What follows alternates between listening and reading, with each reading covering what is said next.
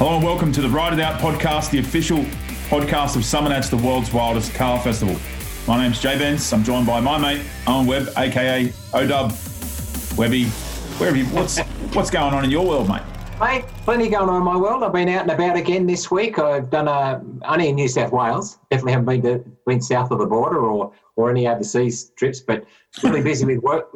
No, really busy with work again and really enjoying it. And yeah, a little bit of work on my car. Next week, I'm going to put a update picture of where I'm at with my car. So awesome. Yeah, nice. I might do put my foot in it here, but I might do the same thing because I've been making a little plan about what's going to happen with my VL and a few things. So yeah, we'll see. It's going to. I'm talking to a few mates of mine, so it's going to be interesting build. And I've mentioned to you quite a few times, Jay Benz, about how many new cars and that we've got. But I got a message today. I've got another guy with 4 cars. He's a builder. He's got 4 cars. We're going to end up with over 40 brand new cars at either MotorX or Summernats or split up between both of them. So it's just been a fantastic time. You'll need a shoulder reconstruction after pulling all those sheets off, mate. Yeah, no, it's going to be really good. I'm not sure how we're going to do it, but we'll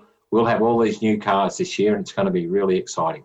Yeah, and being there in person to watch that happen is nothing better. Like you can watch it online later on, but being there, you've got to be there. Got to be there. Absolutely. You have to be there. And then the big part of that is a lot of these guys have put 3, 4, 5 years into building these cars, and I think what's happened now, but with the whole lockdown thing from the beginning of this year, they've just really all hooked in and got them done. So, yeah. And probably we'll find, I guess, that people have gone about 1 or 2% extra too. They're like, you know what, I got that bit of time, I'll get under the car and fix that little bit, and these suspension arms and make them mint. Correct. All sorts of stuff. Definitely. Awesome. Definitely, mate. All right, let's get on with the show. This show is going to be mad. We've got the mastermind behind World Time Attack Challenge that's held at Sydney Motorsport Park, Ian Baker. He's one of my favourite people. He's a crazy guy. He's super cruisy, but he's funny, and I think everybody's going to really enjoy this interview. You've had a little bit to do with him before, Webby, as well? Yeah, terrific guy. I think I went to his first event, actually, and then he's supported us with MotorX back in the early days, and then, we just had a great relationship. So, yeah, terrific guy, a lot of passion. Yeah, he's a great bloke. He says what he does, He does what he says, I should say. Yeah, I know what you meant. Yeah, he does. Exactly. All right. Then we've got Simon Telford, who is who's just handed over the reins to Street Machine to Andrew Broadley. But we've got Telf on to talk about things his time at Street Machine, how his automotive journey shaped as a kid from cars when he was young to getting old. Not old, but he's going to give me a smack in the jaw, I think, if I call him old. He's not old, but he's done a lot in that short time. Yeah. He's got an old head, I guess, in a sense of now I'm putting my foot in it even more, aren't I? No, I know what you mean, but he's achieved a lot in a short amount of time. So yeah, exactly. This is why we got you here, mate, for the words of wisdom. Baker and Telford, how about that, Webby? It's good, eh? Yeah, absolutely fantastic. Two great guys. Yeah, looking forward to chatting with those guys. But we want to let you guys know this is the second last episode of season 1. So we've got an episode coming next week as well. Don't make sure you tune in for that one. That one's going to be killer. Obviously, we're not into this one yet. This one's going to be killer as well. But this is it. Yeah, it's going to be season 1. I think we've had quite a few guests on, mate. Like for everyone from champion football players, boxers. Yeah. It's been good. We've had some of the best sporting people, entertainers, rappers, and then we probably had the best drag racing guy, the best V8 supercar drivers, and just drivers in general, and John Bowe and Jim Richards. So yeah, we have had a great group of people on. And enjoyed Rob Wishart. We can't forget Rob Wishart. Yeah, of course. But I mean, absolutely enjoyed talking to all of them. Obviously, it's been a lot of information about them, but I reckon we've learned a lot and shared a lot of that stuff. I've had a lot of comments from people outside saying, I didn't know that guy was in the cars, or I didn't know this was happening, I didn't know he'd done all that. And that was really good. Yeah, it's been brilliant to get all these guys on here and get into their heads about everything automotive and. A lot of people some of the people that we've had on, most people wouldn't even know, like you said.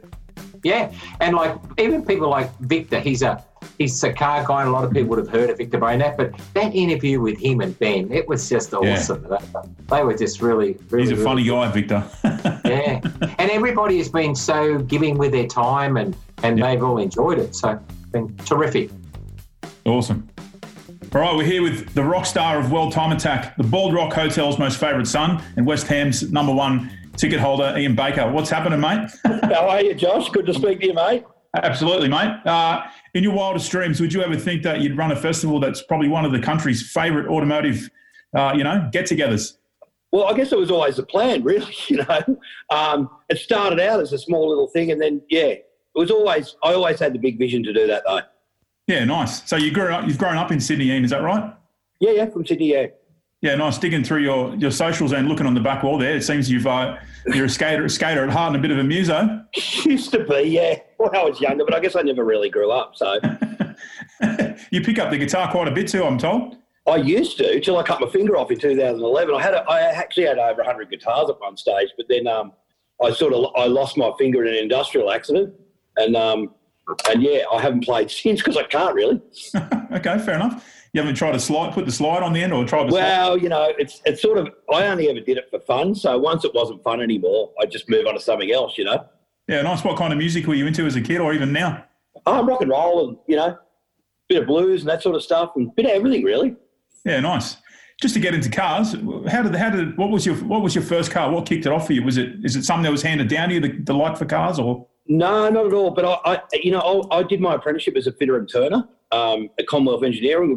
We built trains, but I guess always from day one, I was just the first word before I said mum, I said car, right? And then I just grew up. It was from even before I had a license. I bought a Volkswagen and I sort of tinkered with that in the shed, and then I finished up. We built crazy 2.1 litre engines, 2.2 litre engines, all that stuff, and then eventually I finished up putting a Mazda Rotary in it. Back then, Mazda Rotary was sort of an unheard of thing, really, and I bought the 13B for $200, and then went through a whole series of things with that, and I run a business from my mum's garage, basically selling second-hand parts, and just did a bit of, from day one I sort of had that stuff, and in the end, the car, it was still my daily driver, and that engine I had in it actually came 7th outright at Bathurst in the EasyPab RX-7. The extra peripheral ports, they had to pre-mix the fuel, and this is all like a long time. This is in the 80s, so it was it was pretty cool, though. Cool thing. The neighbours certainly knew when I was coming home. I remember when we had Mad Mike on, we were talking to him, and he said that he some of the first rotary engines, he was porting them in the garage with like a, with a drill bit. So I always bought the engines done. You could buy the whole car, with an engine, a 51 IDA in it, and then I'd swap that motor out, put my old motor in there and take the peripheral port, put the bridge board in there and just do a bit of wheeling and dealing. But it was, it was very cheap back then in those days, compared to now, it was a different world, really. Yeah, I read that so that wheeling and dealing stuff turned into a bit of a career for you in developing automotive parts. Is that right? Yeah, so in the 80s, I went through as a fitter and turner, and then I finished up working for Nestle, doing high-speed wrapping machines, and doing stuff at the dairy. I learned TIG welding, and then eventually one day I fell off a ladder, and I was mates with EJ from Royal Purple, and like we sort of grew up together, and he was building these London taxis. They put V6 Commodore motors in them, and he said. And I was on crutches, I had beads in my hair, dreadlocks and whatever, and he said, while you're on Compo, come down and meet these guys from this taxi thing. And it turns out they're all the guys from Benson's Turbo, and this is all in its infancy. This is in 1991, I reckon. And so I went down there while I was on Compo to do some bench work, and all the guys, it was really interesting. So Bruce Garland was the engineer there, who still know Bruce. Yep. Back then, he'd just come back from working for Rally Art in Europe, and Steve Kerr was ex-Benson's Turbo, so there was all these turbo guys. I'm like, this is really cool, So I basically just jumped in with them, and I was the fabricator in that operation. I left where I was working for a lot less money, but I just had the passion for the car guys and to learn. And then me and Bruce, when that venture ended, I started a company called Performance Metalcraft, which basically we were sort of really pioneering the turbos part in the world, really, back in the early 90s, and Pack Performance just started, so they become one of my biggest clients. Mazda Melbourne, all these guys, and it just grew from there. So a lot of the guys that are still around today, I knew they were around then. Yeah, it's really interesting. Yeah, I guess I read one of the cool cars you worked on was the Mazda RX-7 SP. That's pretty. So that's an interesting story, actually, that one. So back in the early 90s when they first come out, a guy turned up my workshop and the guys down, BD4s were down to the road for us. They were HKS dealer. This guy turned up my door with this car. I'd never even seen it before. It was a brand new RX-7 SP. And he said, I want to hold it up. I've heard you guys. I said, look, I don't know. I can have a look at it. And it's all the principle the same. We'd free up the intake and put a bigger exhaust on it and fix the intercooler and all that stuff. So we did all that stuff and dynoed it and I made I can't remember what it made, but it made a lot more power than standard. And Peter Muir from Bond Roll Bars used to come on Friday afternoons and have a beer with us, yeah? And he was preparing all the cars for Mazda, the BP course cars. Anyway, I said, look, we just did this. I showed him the dyno sheet. He said, is that what power it made, really? Can I borrow that dyno sheet? And he took it to Mazda. And on Monday morning, Alan Halsey was on my doorstep. But what's even more interesting about this story is the guy that owned that car was a guy named Herbert Appleroth, whose parents at the time owned Aeroplane Jelly. But he actually went on to become the CEO of Ferrari Australasia, believe it or not, many years later. And there's a bit of controversy. I'm not going to go into all that stuff, but it was an interesting thing. And from that thing, I sort of became involved with Mazda Australia, and we did basically every SP I was involved in. I didn't do it myself, but I was certainly involved in a lot of the consulting and most of the prototype manufacture I did, design work and so on and so forth. Mazda actually, that would have been 90, just before Drift Australia started, the year before, they gave me an MX-5 that we actually built into a drift car. It was going to be a semi-worked pro team, but it never got off the ground quick enough. Okay. And Alan was like, if you can fund a bit of it to get going, then we'll see if we can get it working for you. But at Drift Australia was meant to happen that year. It didn't quite happen. So unfortunately, I had to give the car back. And that was one of those things it could have been. There was a potential to become a factory drift team with Mazda, but it never happened. But it was certainly an interesting time in life, and we went on to do the MX-5 and the RX-8, and then as time went on, and it was cool story. And no doubt that sort of did that then develop into high octane racing. That sort of all that workmanship. Yeah, well, so performance metalcraft and high octane racing run alongside each other for a long time. We actually went into developing in the late 90s. I was preparing a lot of like tarmac rally and circuit GTR skylines. Back in those days, there was not a lot of that going on. They're quite expensive, and I had a bunch of customers that we just did track days and Target Tasmania and bits and pieces, and then high octane sort of evolved off the side of that, and eventually I sold performance metalcraft to Leon, who worked for me for years. He's still going, still manufactures a lot of the top stuff, and and I took off with the high octane, which sort of eventually grew into World Time Attack, I guess, Around 2007, that's right. You started the Super Lap. Yeah, no. So what started that really was we took Mark Berry's GTR to Japan to run Tsukuba. It was just a dream of his, and we were able to help him execute it. Mm-hmm. And we had the wrong tyres. We had no idea really. Like Mark was a really clever engineer, and I said to him, mate, all the tyres are running in Japan. They're all super soft tyres. He said, mate, it won't last on the car over there. They won't last on the GTR. But he'd been running in Australia, in Queensland, I guess, mostly, where the lowest temperature you get is probably 22 degrees up there. And we arrive at Tsukuba, it's about 4 degrees. Yeah, wow. And you couldn't buy the tyres. You've got to pre-order them all. So it was a lesson learned. The car did a 59 seconds from memory, but could have gone a lot faster. But we had an amazing experience. And I guess, and that started the whole Super Lap at Oran Park. And I said to Mark, at the airport on the way home, I said, we're going to do this in Australia, especially back then. Over a beer. You probably said that over a beer, right? For sure. I think we had enough beer by this stage. No, but what it was that was especially back in that part of the 2006, 7, 8 era in Japan. All the pro cars were M Speed. Like you walk into the pits over there, and you're like, man, this is killer. The cars were just a level that you don't see here. Yeah. And I said to Mark, I've got to bring this back to Australia. I didn't know how I was going to do it yet, but I said to Mark, we've got to bring this back to Australia. And he said, if you do that, I'll build an R34. And we shook hands, right? And he started drawing it on the back of a napkin what he wanted to look like, And then I guess I didn't know how I was going to do it. I just said, we come back here and I go, right, we've got to run a time attack event. Never even run a track day. I've got to do this, right? So I rang up Nathan. I don't know if you remember Nathan Luck. Yes. Express. So I rang up and said, dude, I want to run this time attack event. He goes, you know what? You need to meet my mate at Yokohama Tire. And that day we drove around there, and they become my first sponsor, naming rights for $3,000. Wow. That's what kicked it off. And I'll tell you, I'd never run a track day before. Now, we literally turned up at the track, but I had a lot of interest in because I guess we had customers from High Octane, and we amped it up. I've never done this time attack. I've come back from Japan. I've got all these ideas, and the industry got behind it. Even like how tiny it was then, it was really exciting, and everyone was excited about doing it. And so I'd come the day, you know, I was like, everyone's going, so what do we do here? I go, I don't know. I've got no idea, man. I've never even done this. So it was a real lesson. Every time was a lesson. That's never changed. Every year we got better and better. Of course, now we've got a cast of thousands running a show, and it's, you know, we spend more on security than what we spend on the whole operation in day one, you know, double probably. I bet. Is there a Super Lap or World Time Attack where the penny dropped and go, you know what, this is a bloody killer event?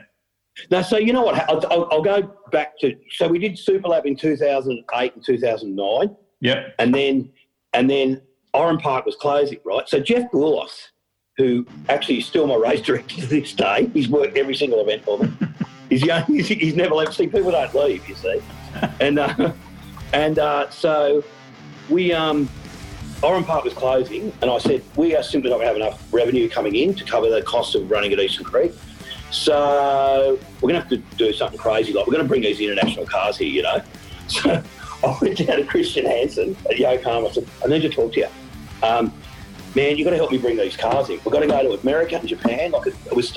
America was starting to go with the Red Line Time Attack and Super Lap Battle and stuff. And I said, we've got to bring these cars in, you know. I think if we can make it, it's going to have to be big so that we can get enough revenue in to pay all the bills and pay all the people. And so he said, how much do you need? I said, about $100,000. He said, mate, I'll lose my job if I give you $100,000. So then I talked his boss into paying for his airfare to come to me with Japan. I'm not going to lie, this is a true story. I drove around Japan with a one-page document trying to get these teams to come to an event that didn't exist, right? and you got to remember, this Time Attack is their gig, not mine, right? Yeah. So I'm from Australia, and we went to mines, a whole bunch of really famous tuning shops, right? And I'm driving around with pretty minimal Japanese language, you know, saying, you want to come to our event, you know? And the first team to commit to come was a team called Panspeed. And we're out to dinner with, we're at this fugu restaurant, which is like pufferfish, yeah? And the wife of the guy, she sort of runs the whole show, you know? So she said, okay, we're going to come. And I went, really? And she said in Japanese, I went, yep. So she said, yeah, they're going to come. I went, really? That's so awesome. Thank you, you know? And then she said, and Steve Glennie she said, but he was looking at this fish, he goes, I'm not going to eat that, man, it's poisonous fish. She said, in Japanese, she said, if he doesn't eat that, we're not coming. And I'm like, you got to get into this. So then she was like, that's funny. So then they said, yeah, we're going to come. You know, cool car, the yellow RX-7, you probably remember it. But then she said, look, we're a Dunlop team, you know. At this stage, we didn't run any controls. I was sure you can run whatever you want. And they had a Super GT driver, so a pretty cool thing, you know, Super GT driver. Then, they brought the yellow RX-7, is that right? Yeah, that's right. Yeah, I remember it in 2010. Yeah.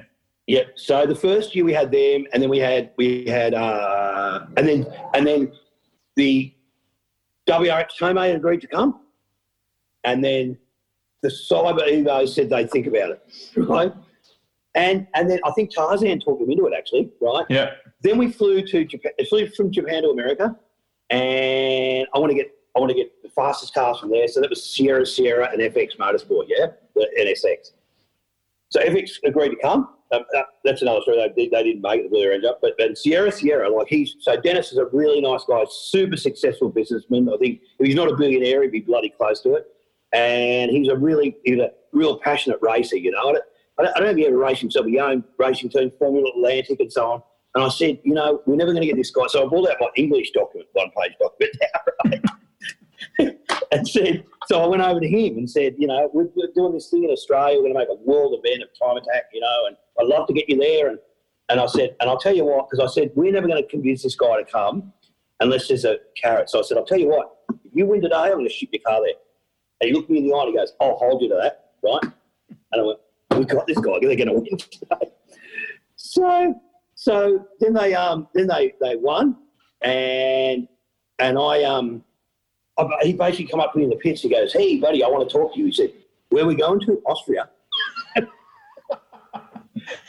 said, "No, we're going to Australia." So the cool part by then, right? So then Christian's a car guy, but he was a marketing manager at Yokohama. So he's going, "Are they coming? Did you get them? Did you get them coming yet?" I said, "What does it matter, mate? You can't pay for it. So we've got no money to do it, right?" So he's like, "We're going to work out how to do this, okay?"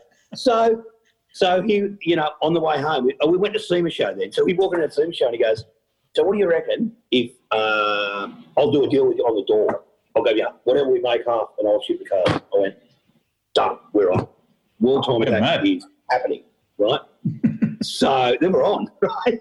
It's all for one piece of paper, right? Well, no, it's a case of it's got, look, you know what it is, Josh? Over the years, everyone says, "Get me a sponsor." I say, "What's in it for them?" Like, it's got to be a two-way street. So we started like that, and from day one, like, they're still with me hand in hand from every year. We don't, and it's worked for both me and them, Yep. But that's how it started, and it just grew from there, really.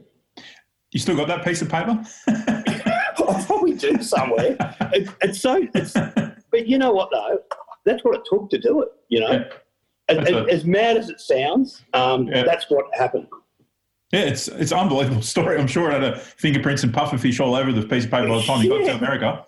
Yeah, well, and you know what? The crazy part about it is I love Jason's having a real go at it now, but for many years, drifting in America is huge. Formula Drift is massive, they've got multi-million-dollar budgets, they've got corporates, they've got manufacturers involved in that stuff.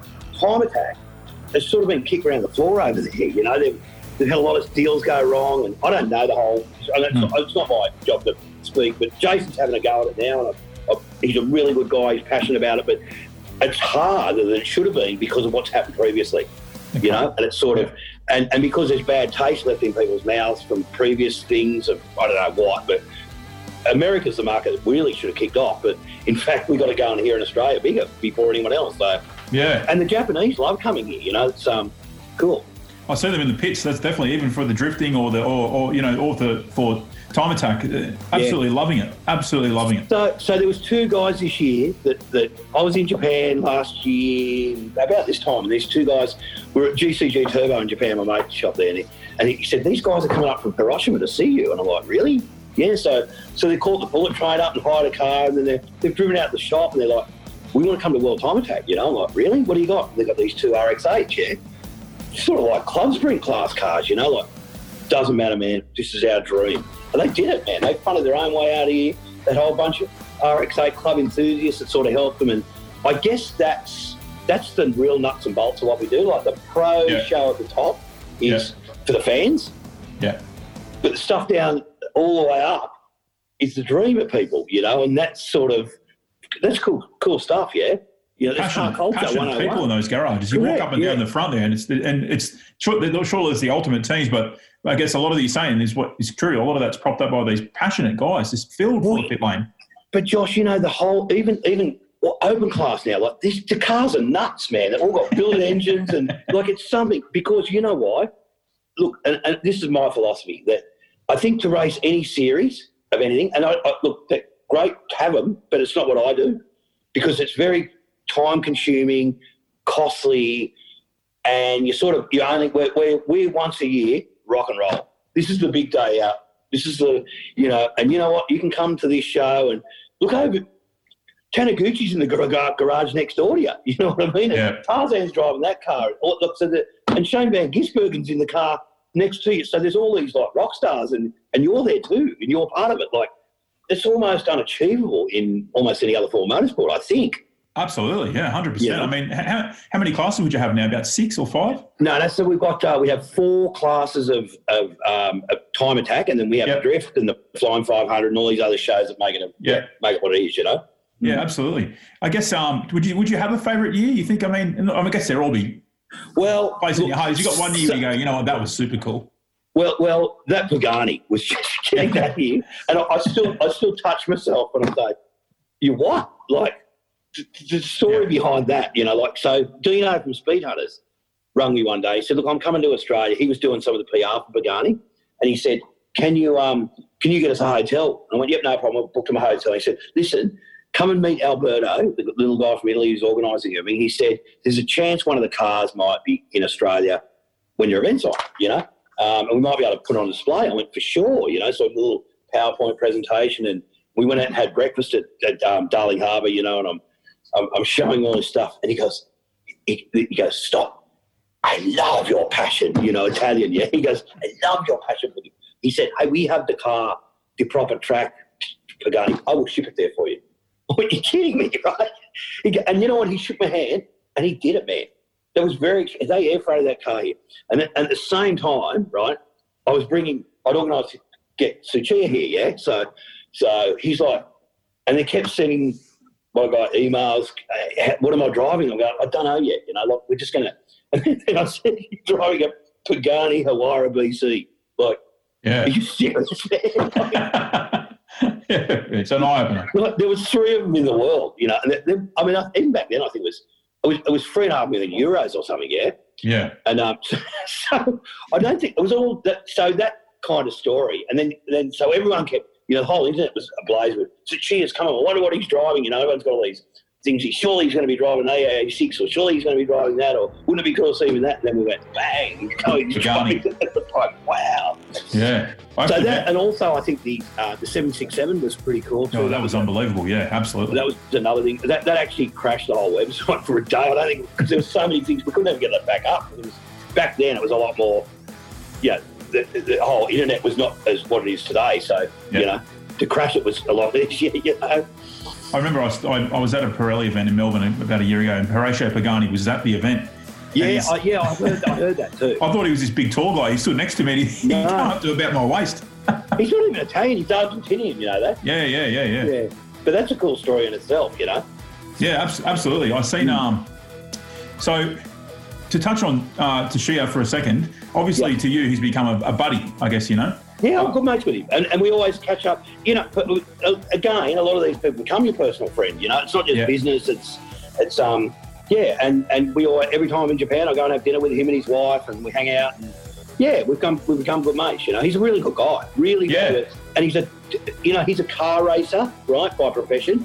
He's an absolute diehard enthusiast as a human being, And when he first come here, he said to me, he goes, this is actually one of the best events I've ever been to, And I went, are you kidding? Like, you won Le Mans, you come second at Le Mans driving the Toyota GT1, and you're telling me this is better than that? He goes, no, that's work. This is fun, because then he said, you got someone screaming in your ear, slow down, save the fuel, do this, do that. And it's really serious work, but this is fun. And, you've only got to watch his hot version videos and that to see, he's a car nut, Oh, you can see it I used to watch all the old best motoring videos from on VHS back in the days, and, they'd blow your mind. The nice, simple way they'd review the cars, and they're just talking, you could see. That was going to be my question, basically. I guess the professional guy, he's a racing guy, but as a mate, no doubt, he just seems like a normal, humble dude, and I guess he's like that in person too. Oh, top fella. Yeah, top fella. It's so, so is Taniguchi's a good guy. Again, another car nut. Max Dorito, top fella. Don't go drinking with him. You won't get home until 7 a.m, but he's a good guy. But yeah, again, another car nut, Give us a rundown of the weekend of time attack. So you wake up Friday morning, your day's got to be insane. Like, what time you get up? And it is just, over the 2 days, give us Well, actually, like in years gone by, and I was talking to Amy Boatwright, who used to be one of my event managers, and we used to be, my phone battery would be flat by 9 a.m, and you just run off your feet. These days, we've got a lot of management in positions, and it's, for me, I don't have to actually do anything like I used to. So it's not, I've got people looking after everything. So it's not really stressful for me anymore. As long as things are happening, basically I can always walk around without a radio now, which is how it should be, really. But so I actually enjoy it a lot more now than I used to. I guess it probably wasn't like that in the early days, but you were probably run around. Oh, it was lunacy. Well, we didn't have any staff. We didn't have anything. And, it was still big even then.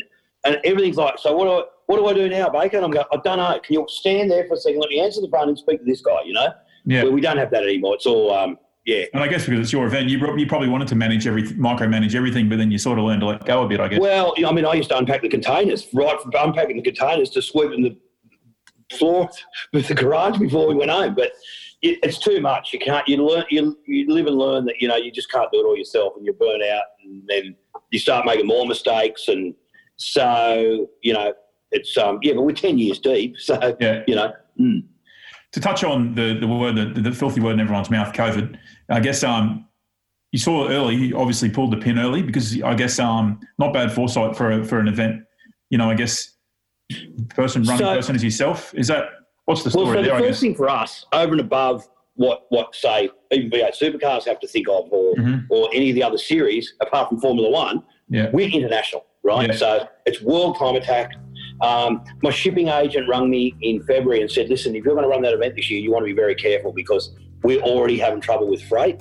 Wow. With containers getting stuck in China." And he said, "I just advise you to think very carefully." And then so I knew, and then I knew there was going to be border closures, and that was the biggest fear. So imagine you got under Suzuki coming, you got all these cars coming, and they can't get in. Yeah. So there was a chance it was going to be all good by October. There's a big chance it wasn't going to be, and as you can see now, it's not going to be. Potentially. So basically, I sat down with the CEO of Sydney Motorsport Park, and he said, you need to make a commitment to us now. My suggestion is think very carefully because there's no out clause. And once you sign the document, which is fair, he did the right thing by me, and said, this is our document, and if you take it on, you've got to take it on, which I have every year. But this year was very different, and I just didn't feel good about it. So I just said, no matter what, we're going to make a decision now. I believe I'm making the right decision. As it turns out, I couldn't have been more right, as sad as it is, but look, it's affecting everything. I'm watching all the stuff with, the poor V8 supercars and any of the sports that run nationally, like they're planning, we're going back to Sydney Motorsport Park now. Well, now the Victorian teams can't get here. Now, it's an absolute debacle. It's a once in 100 year thing, isn't it? But what do you do? We've just got to, just got to get on with the show. Man. Get on with the show, I guess. So 2021, I guess no doubt it's sort of like if you get the feels for it to be right, it's a matter of just picking up the notebook and starting from the point one. Well, I've been asked this many times, and we've created a monster, really. And and without the investment of people from around the world building cars to come here, we wouldn't have what we are today. So I respect all that. And I've got people like emailing me weekly, man, I just spent $500,000 on a car to come to your event. I'm like, can you guarantee we were going to run next year? I'm going, well, how can I guarantee anything like this? Yeah. Look, normally I'd say absolutely, but in these conditions, I can't see, if our borders aren't open, well, you can't get in. Yeah. There is a possibility we could run a national event, and I was actually going to start talking about that. I had a meeting planned with the New South Wales government to discuss this in July, but, when you're seeing all the borders are closed again, there's no point even discussing it. You're really just, wasting your time and theirs, and we just got to sit on the fence until, not lose the passion, but we can't, Even people said you should put videos up. So I'm going, it just encourages. People are hungry for what we do, and I don't blame them. Like, I love it too, but we just got to wait till it calms down a bit and we can get some light at the end of the tunnel, then we start getting a bit of a clarity of when we can go again, Yeah, absolutely. Mate, I look forward to that being the truth, hopefully. It's a killer event you've made, mate, over the years, putting in all the hard work. I guess I know that a lot of you've had people help you along the way, but as the rock star of the show, mate, it's credit to you. Absolutely. Thanks, Josh. I appreciate it, man. No worries, mate. Thanks for coming on the podcast, mate. We really appreciate it. We could talk all day. Good to talk to you. No worries. I looked for my Chelsea scarf. I couldn't find it, so, maybe after you beat us, maybe we'll leave it at that. Thanks again, man. Thanks, Baker. All right, thanks, mate. Bye. We're here with a very cool person indeed. He's one of my favourite people of the motoring world, one of a handful also that gives me proper beard envy. He's recently moved from editor of Street Machine magazine to a new role with the same publisher, brand content director, overseeing magazines such as Wheels, Motor, 4x4 Australia, Unique Cars, and Street Machine. Welcome, Simon Telford, or as we all know him, Telfo. Tell us, Telfo, you're surely living the automotive dream this far in life, right? It's the best job in the world, mate. It's got to be, surely. I want to take you back right to the start, mate. Let's rewind all the way. Tell us about early Telfo days. How did you get into cars? From my family, both my grandfathers are mechanics, and my uncles in the 70s had Tiranas, GTRs, SLRs, another one raced Speedway. But my stepdad's my biggest influence. He's right into early Holdens, FXs and FJs. So got to, watch him building cars from a very early age, then going on car runs with those guys, going to the drags at Surface Paradise, Group C touring cars at Lakeside. We drive around our Trana. Our next door neighbour would drive there in his RX-7, and we watched Brock and Moffat race around Lakeside. In those days, you could park right up against the fence and watch in your car. Wow. It was the dream. And he also brought every car magazine on earth home. So Street Machine, Street and Street, Performance Street Car, Wheels Motor, the whole lot. So I never had any chance. I was always going to be a car dude. Yeah. So I'm guessing from that, Telf, that you must have grown up in Queensland when you said you went to Lakeside. Yeah. Is that right? Yeah. Yep. So Bundaberg and then down to Brizzy. Yeah, right. And then we got dragged to Sydney in 87. Be cool being at Lakeside back in those days. Like, if you imagine the cool pics you could have from, like, you just doing some candid shots around there. Like, be some cool dudes dressed in some cool gear and cool cars. Amazing. It's the first time I ever saw a Purvis Eureka. Owen will remember these little kit cars based on a V-dub where the whole canopy raises up, and there was two of them parked up against the fence. And I'm like, Dad, is that a Ferrari? And he's like, no, it's just a V-dub. More means Ferrari. Yep. What was your first car? Not as poor as that guy who, backed his F40 into the trees today. Oh, I saw that today. Yeah, wow. Yikes. Yeah, even though this is Tuesday and it's live, everyone, it's yeah, the other week. That's right. What was your first car, Telf? Not a Ferrari F40, I don't imagine. No, FJ Holden, of course. Of course. In Sydney, off a guy called Butch Brown, who's very famous in the FX and FJ scene. Typical hottie, red motor, triples, drum brakes, all the go and no slow. And I painted it up like an Appendix J car, race car. And I drove that every day for years to work in Sydney traffic. Like, man, before the M2 was made up up from, the Hills District up to North Ryde, like slogging it through the traffic and up and down Parramatta Road. Crazy. Like, why did I do that? It was an angry, stupid car.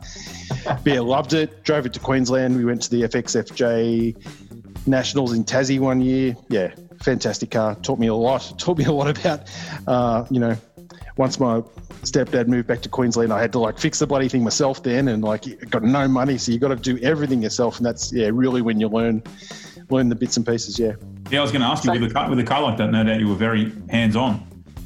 Constantly covered in grease and smelling like petrol and oil, and typical stupid young guys. And of course, I didn't have a trolley jack probably the first 10 years, just a bottle jack. And you look back and you go, what was wrong with me? How did we? Yeah. And you're pulling gearboxes out of cars with a bottle jack and a couple of axle stands. You go, no. I remember I put a bottle jack on the side of an Evo once and I crushed all the silly. I was like, oh no. Yeah. Hey, Telf, I'm aware that you like early Holdens, obviously. Mm-hmm. Do you have a favourite FX, FJ? I reckon you would. Yep, absolutely. Like? Yeah. To start with, was Rex Webster's for a long time. Still love that car, of course. Yeah, awesome. That car just changed the game, and the detail on that engine bay with his brother Tony, of course, and took it to the States and dominated over there. Who would think to do that in the late 80s, early 90s? He was so far ahead of his time. Sure was. Probably my favourite ever is Colin Townsend's FJ, which won Street Machine of the Year. What did I know you were going to say that? It was just an awesome car. And I actually caught up with him probably a year or two ago. And even though he had to sell the car, he's still sort of like the custodian of it. So it's pretty cool, isn't it? Yeah. It was, it came out of that Mark Sanders era of early pro touring. So this car, if you have never seen it, is like an FJ that's been widened and has basically race car chassis, has a big angry Holden V8 with quad Webers, top loader, the engine's set right back, the massive gearbox tunnel comes into the cabin, so you're fully sitting up like a race car. And I remember reading the original story, and the guy got to drive it then, and he's like, this thing handles and stops and does everything right. Then I got to drive it when I joined Street Machine, and he was right. It's one of the most sorted cars I've ever been in, highly modified cars. Everything works. Yeah. Everything's there for a reason. Incredible car. Yeah, and it's black. Yeah. Yep. Awesome. A lot of people know you for your EJ Holden, Telvo. Give us some background on that car.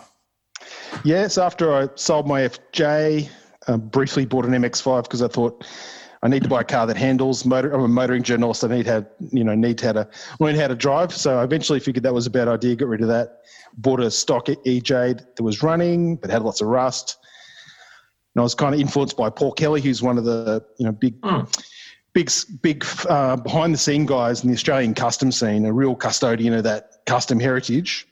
Definitely. Him and another guy, Aidan Jacoby, who draws a lot of concepts. A lot of the cars you see unveiled at Summernats have had Aidan, drawing up the concept for them. So those guys designed the car for me. Paul did some of the body work on it, and it's got it's basically designed to be a 1960s mile custom car. So lots of subtle body mods, candy paint, metal flake roof, all that stuff, all the period engine stuff. So very slow, but kind of cool. And yeah, love that car. Had such a good time in that car. Yeah. There's pictures of it all over Australia. What's some crazy stuff you've done in it? Oh man, we've been everywhere in that car. The first gig was Summernats, like typical story, like got it registered on like New Year's Eve in Queensland. I built it up, all got done in Queensland because that's where the family was and that's where my mates were, and just spent a few months that year building the car up there. Screamed down to Summernats, got like within 50 Ks of Canberra, and it popped a seal, like a rear main seal or something like that. So yes.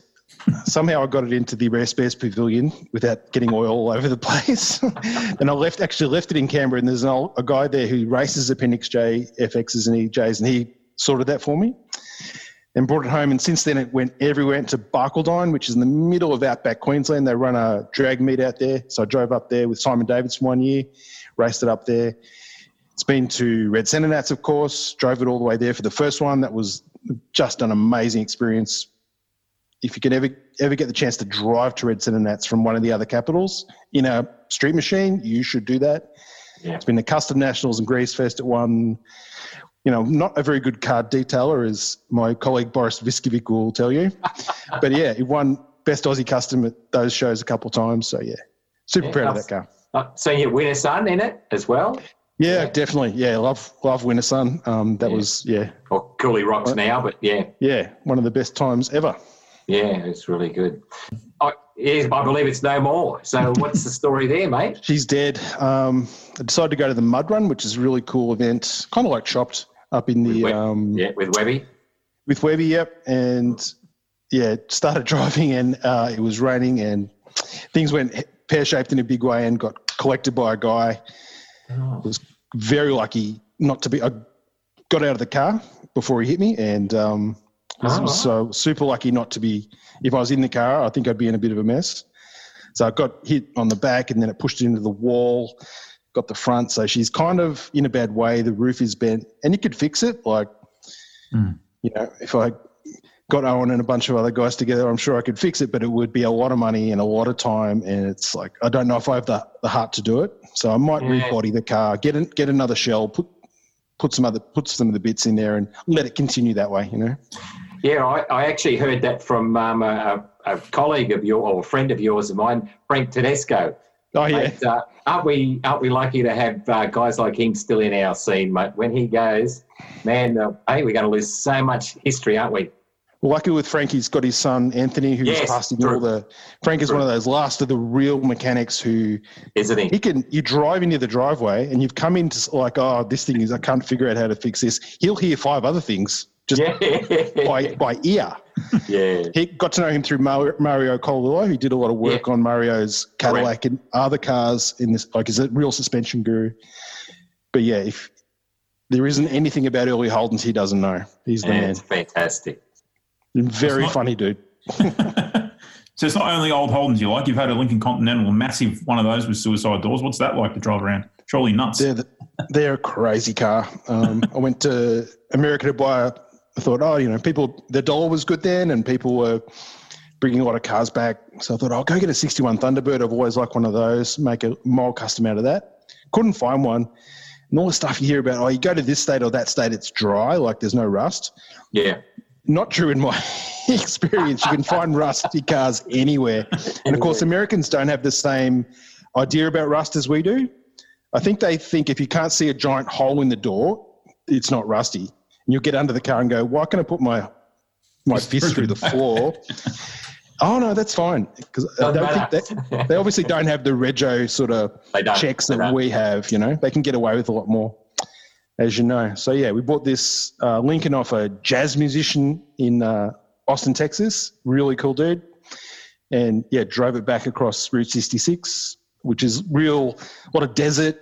Like in 1 minute you're in the desert and it's Wile E. Coyote territory, the Roadrunner with that crazy thing sticking up out of the ground and big meteor craters. Yeah. And then, fantastic. 6 hours later you're in the mountains and it's snowing.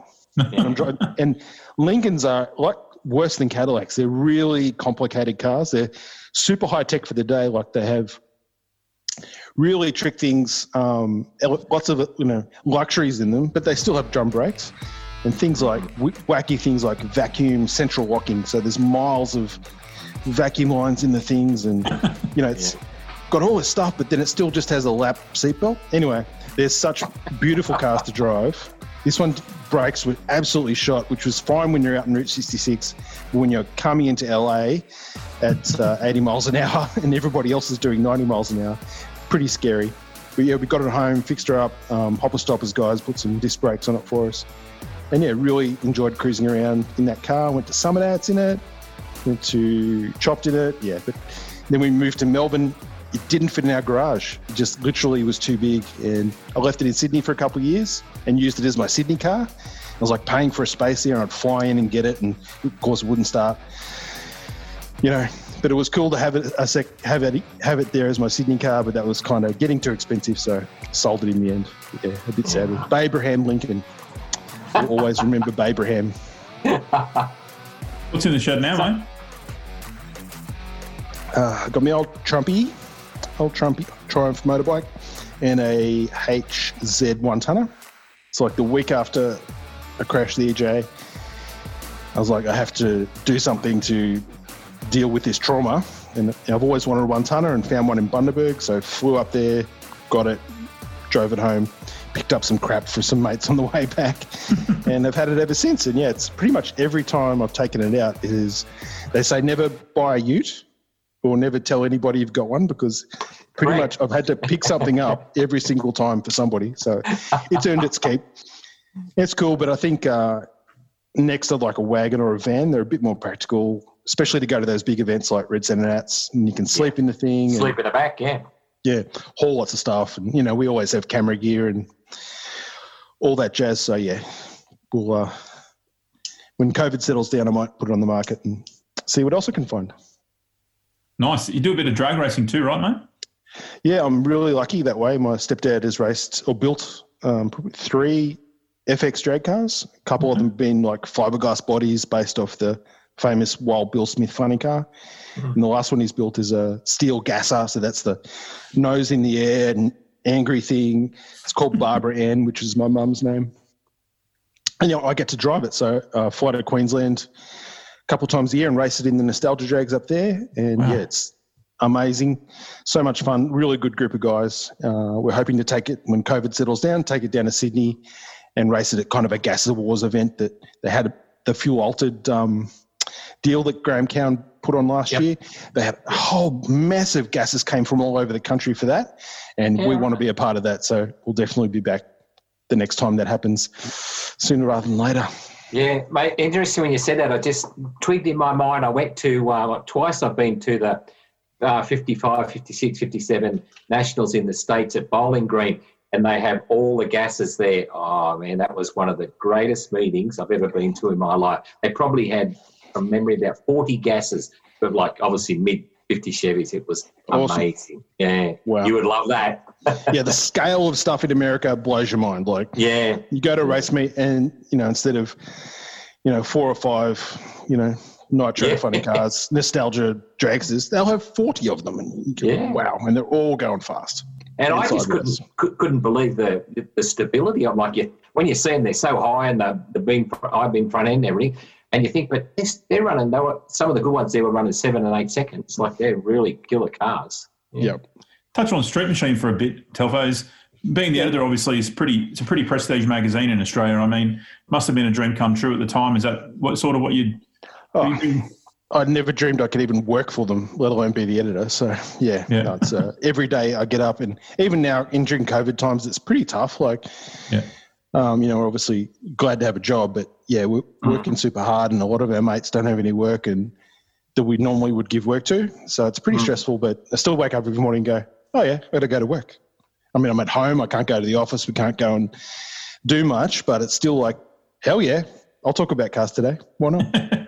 Absolutely. What's it like, though, in a nutshell, to be editor of Street Machine? I'm sure it's not all glam. It's a lot of hard work, no doubt, too. It's a lot different. It was pretty good for a while there. Before the internet came along, it was a lot of fun. It was really, really cool.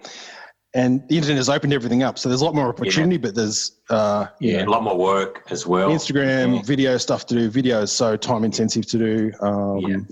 So it's back in the day, we used to have some pretty good trips to the pub, on a Friday and not come back. But those days are mostly over, unfortunately. But the upside is, we get to, and interact with people. Like you go to some of that, I must meet 400 people over a weekend. I can't imagine how many people Owen talks to.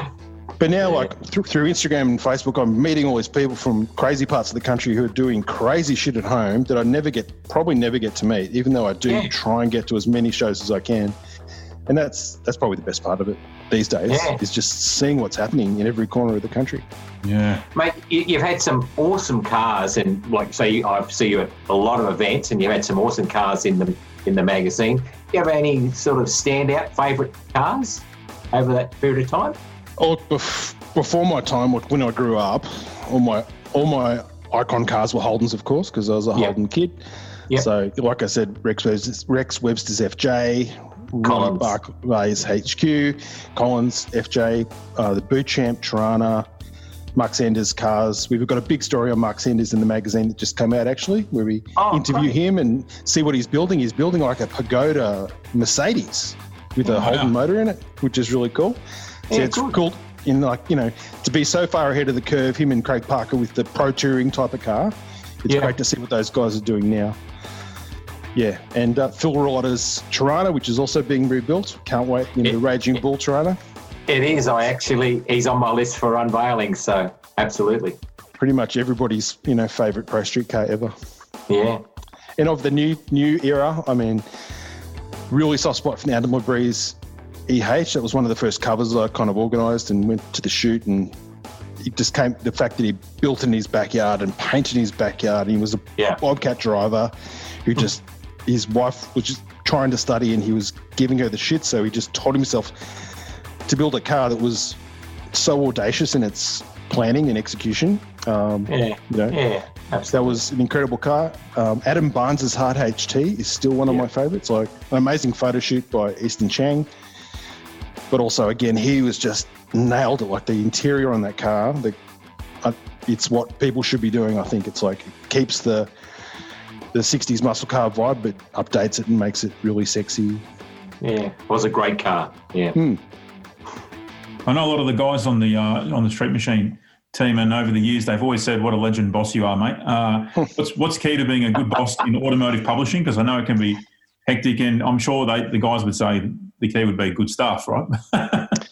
Well, Jeff Seddon was my editor when I started, and he taught me everything I know. And his rule was surround yourself with geniuses. And that's pretty much when I got the job and we had to move from Sydney to Melbourne. We had to pretty much start from scratch. The first person I called was Scott Taylor, and never regretted that decision for one moment. He took us into the video age. He started his own YouTube channel, Scotty's Garage, a long time ago. He was shooting on tape before the digital era. That's how far back he goes. Correct. And he was really popular. Yeah, exactly. Yeah, still is. And so he invented Carnage, which is, just a copy of Roadkill basically on a budget in Australia. And with $5 to spend, like a tiny budget to start with, he's built it up into this massive thing, and he's got it, fully decked out workshop now with hoists and all the gear. And I take my hat off to him for his perseverance and passion. And they say, you should never read your YouTube comments. Like the comments on YouTube are just the worst of the worst. But the people on there just engage with him and are really passionate and love what he's doing and can relate to him because he's, we're not pretending to be master mechanics or anything. Like Scotty's a pretty dab-head with the spanner, but he's just figuring it out as he goes along, and all his mistakes are there. Whatever we do wrong or we blow something up, it's there. We don't hide anything. And, I think that's what people dig. We've got great sponsors. We've got Ryobi, Valvoline and Heron Forbes. We couldn't do it without those guys, but it's because Scotty puts the effort in to make sure those guys get the value that it's become a workable thing. Yeah, absolutely. I know all the other guys too, like Broads and stuff over the years. They've always said what a great boss you are, and it's really cool to see Broad sort of step in there. You know, he's a super car dude, you know. He's had the same kind of dude who's had the same car since 15, 16, same Toronto, and still fiddling with it today, you know. Yeah. No, he's the real deal. Like, I love those photos of him, like this gangly 16-year-old doing a burnout in the shed while his parents were away. I've seen that photo. You know, and then he's, doing wheelies at Western Sydney Dragway last year in the same car, and just suffers with it, and it has all the struggles and blows up every gearbox known to man, but just sticks with it, and it's a great car. It's one of those, it's identified with him. Even if you sold that car, you'd have to paint it and change it completely because it's always going to be Broads' Australia. He talks about selling it a lot, but I don't think he will. No, I don't think he could. No. Just to touch on the shitty COVID, I guess bit of a pain for publishing in itself. What sort of it obviously presents problems with shooting cars, but you guys seem to have, from even speaking to Broads and yourself, pushing through, and everybody's working so hard just to keep the content. It keeps coming, the latest issues, like rad. Man, we were so excited to have the burnouts back that Summer Nats have organised for this weekend? Yeah. Yeah. And that had to get pushed back. So you mean last weekend, right? Last weekend. Do you want to start again? No, it's all good. We'll keep it as is here. But luckily, the Kenda guys up in Queensland are racing this weekend. So our good mate Ashley Wilson's up there covering that for us. So yeah, we're really lucky. We've had some people donate their time because our budgets are slashed, unfortunately. But yeah, Broads and I and Brett and Leah and everybody else and Ken are just pedaling as hard as we can to make the content. And it's fun, kind of do all the hard stuff during the day, and at night time do the Instagram and the video stuff as a bit of fun. Absolutely. I was going to touch on Drag Challenge because I've been to a few now just for the first day or two in the last 2 years. That's something you brought to life, right? Like it's something bit of a child of your own. It's definitely Scotty's child. Okay. I wouldn't have had the balls to do it without Scotty. Because, again, it's a copy of something from the States. It's just Australian version of Drag Week. But in Drag Week, in Drag Week, you can drive a top door slammer down the road and the cops will just wave to you. A little bit different in Australia. So we thought, man, if we put this on, everybody in this event could just end up in a slammer or have their car defected. And everybody said that, it'll never work. The cops will wreck it. But not true. And how many years we're in now? 6 or 7 years. Yeah, I was going to say 6, Gets bigger and bigger and bigger. And, that's full credit to Scotty for having the dream to do it. And I put a lot of work into it too. I love it. I love the coverage of it, trying to – we don't have – because of our second-rate broadband, thank you very much, Malcolm, it's really hard to do a quality live stream in the bush. Yeah. Yes. So we don't – I love the Drag Week live stream. I would love to do that. But it just isn't a thing right at the moment. So just working out all the ways we can give – it's like Summer Nats. There are 1,000 stories. Yeah. Like some years we have almost 250 cars. Some of these dudes drive from Perth. Yeah. Not tow their car, drive from Perth and then drive it for 5 days from track to track all around Victoria or Adelaide or South Australia. And race it. Yeah. In November – in the heat or the dust or the rain, it's going to be one or the other. It's never just nice in their streak. And then they drive home to Western Australia. What is wrong with these people? They're so passionate. They're so passionate. And I've already said on one of the previous podcasts, Simon, that what they're doing there is they're starting to build cars now. It's sort of where the burnout started now, really special cars for the top cars for the burnout. And now they're building really special cars for the whole drag challenge thing. I was with a guy again today. He's building a 2,000 horsepower engine for his XWU just to get out there and make some power. No, the red one from Orange, the Moroni one from Orange. John. Yep. Yeah, so crazy, isn't it? What's going on? No, it's you go into any chassis shop or engine builder and there'll be one drag challenge car there now. 100%. Yeah. And they're so varied. There'll be a guy with a V-dub, like a fast aspirated 12-second V-dub. Right through to these 7-second cars that are knocking on 200 miles an hour, which is pretty phenomenal. How about that wheel stand that Bat pulled last year or year before? Wasn't that just unbelievable in the XR from Queensland? The Moroni Gold one. The big Pat's, wheel stand. Pat from Pat's Pro Restos, massive. Wasn't that unreal? Mark Drew has pulled a wheel stand like that in his trailer. Yeah, they certainly. Yeah. The guys like to run on a small tyre. There's some guys who run big tyres, but they kind of like to run a 275, and that's just the thing they want to do. They want to see who can be the fastest on a 275, and if you hook up, sometimes they really hook up. I love the straight challenge with Scotty. Love it. I hope we get to do it this year. The plan is I did too. Yeah. Regardless, if things really don't get better in Victoria, maybe we'll do it in Sydney or maybe we'll do it in Queensland, like a smaller version. But we definitely have. It's like someone else. We just got to keep rolling on. Even WA, who knows? Pete, there's a dude in WA who's super passionate about. They only have one real track over there, but he's kind of got it. He's talked to a few people and planned it out where we can do it on airstrips, and our cars are too fast for airstrips. They just are way too gnarly. But there's probably a pro touring type of not pro touring. What's that hot rod? Hot Rod's big touring event, Owen. It's just the Power Tour. Power Tour. A Power Tour type event where you're not there to race for sheep stations or run sevens, but you're cruising in your cool car and having a bit of fun. So, maybe that's something we can do in Perth one day. I just love when Scotty gets in the back of the ute on the first day and he's like, all right, welcome to the track challenge with the big microphone, and everyone sort of comes in and he lays down the law and basically says the end of it, go and have fun. It's great. And they do. People behave themselves like they know they're out there. They've got to make it to the end. Yeah. And that's the balls of this thing. Like, you are a long way. If you're from Queensland and you're in the middle of rural Victoria and you blow your car up, how do you get it home?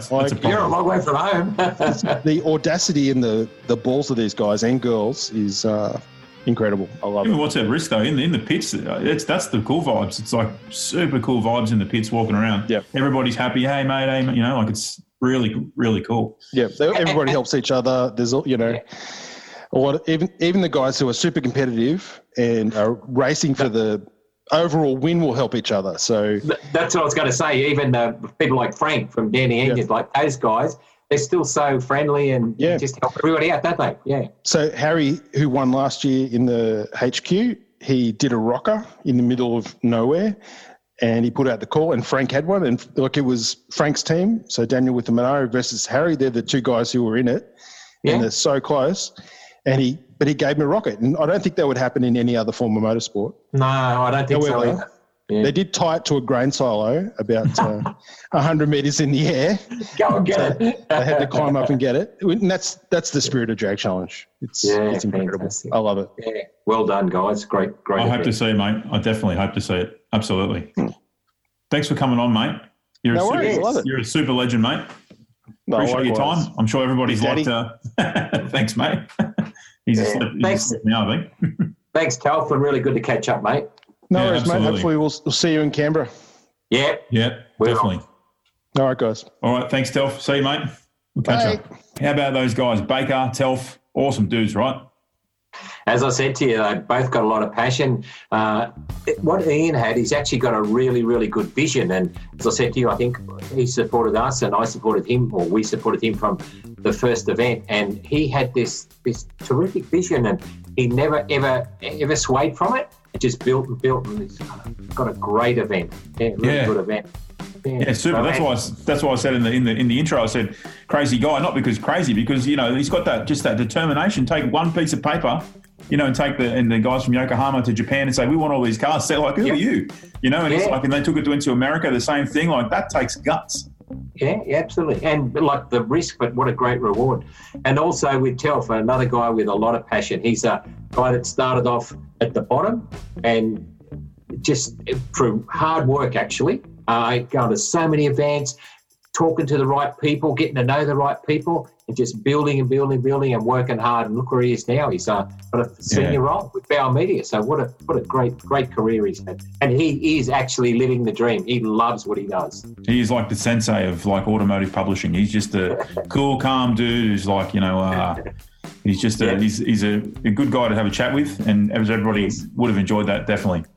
All right, don't forget to get your tickets for Summernats 2021 and your entries in, because those 2,000 spots for entries will fill up. There's no doubt about it. Just don't wait around. Get your entries in, and then you know it's done. Same as the tickets if you want to come and spectate, because with people locked away, someone at some time in January, the place is going to be packed. Packed, yeah, and exciting.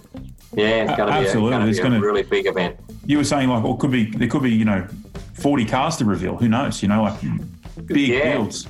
Yeah, there's over 40 new cars to split up between Motorex and Summernet. So, and a lot of those guys just want to do Summernet. So, yeah, very exciting times. All right. Obviously, we've said at the intro that this is the second last episode of season 1 of the Ride It Out podcast. Next week's people that we're going to have on, we can't reveal that just yet. But you will learn more in the coming days. Keep an eye on the Summernet socials. It's going to be a river. Yeah. It's going to give real good insight into some background on some on what Summernats is about and all that kind of stuff. I've been doing while we've been locked down. I've been doing a full history on Chick Henry and Summernats, so we'll have a little bit of information about that, and we can listen to that next week as well. So looking forward to that. Yeah, 100%. But we will be coming back. If you want to email us, podcast@summernats.com.au. Tell us what you've loved about season 1. Let us know what you'd like us to slot into season 2, which will come after Red Sandernats, obviously. But let us know. We want to know. We want to know all the little stuff like that. You want to see Webby do some cooking or something like that? That'd be good. Burnt toast, that's what it'd be. All right. All good. This is it for podcast 16. We'll see you guys next Tuesday. Cheers. See you, Webby. Bye, mate. Cheers.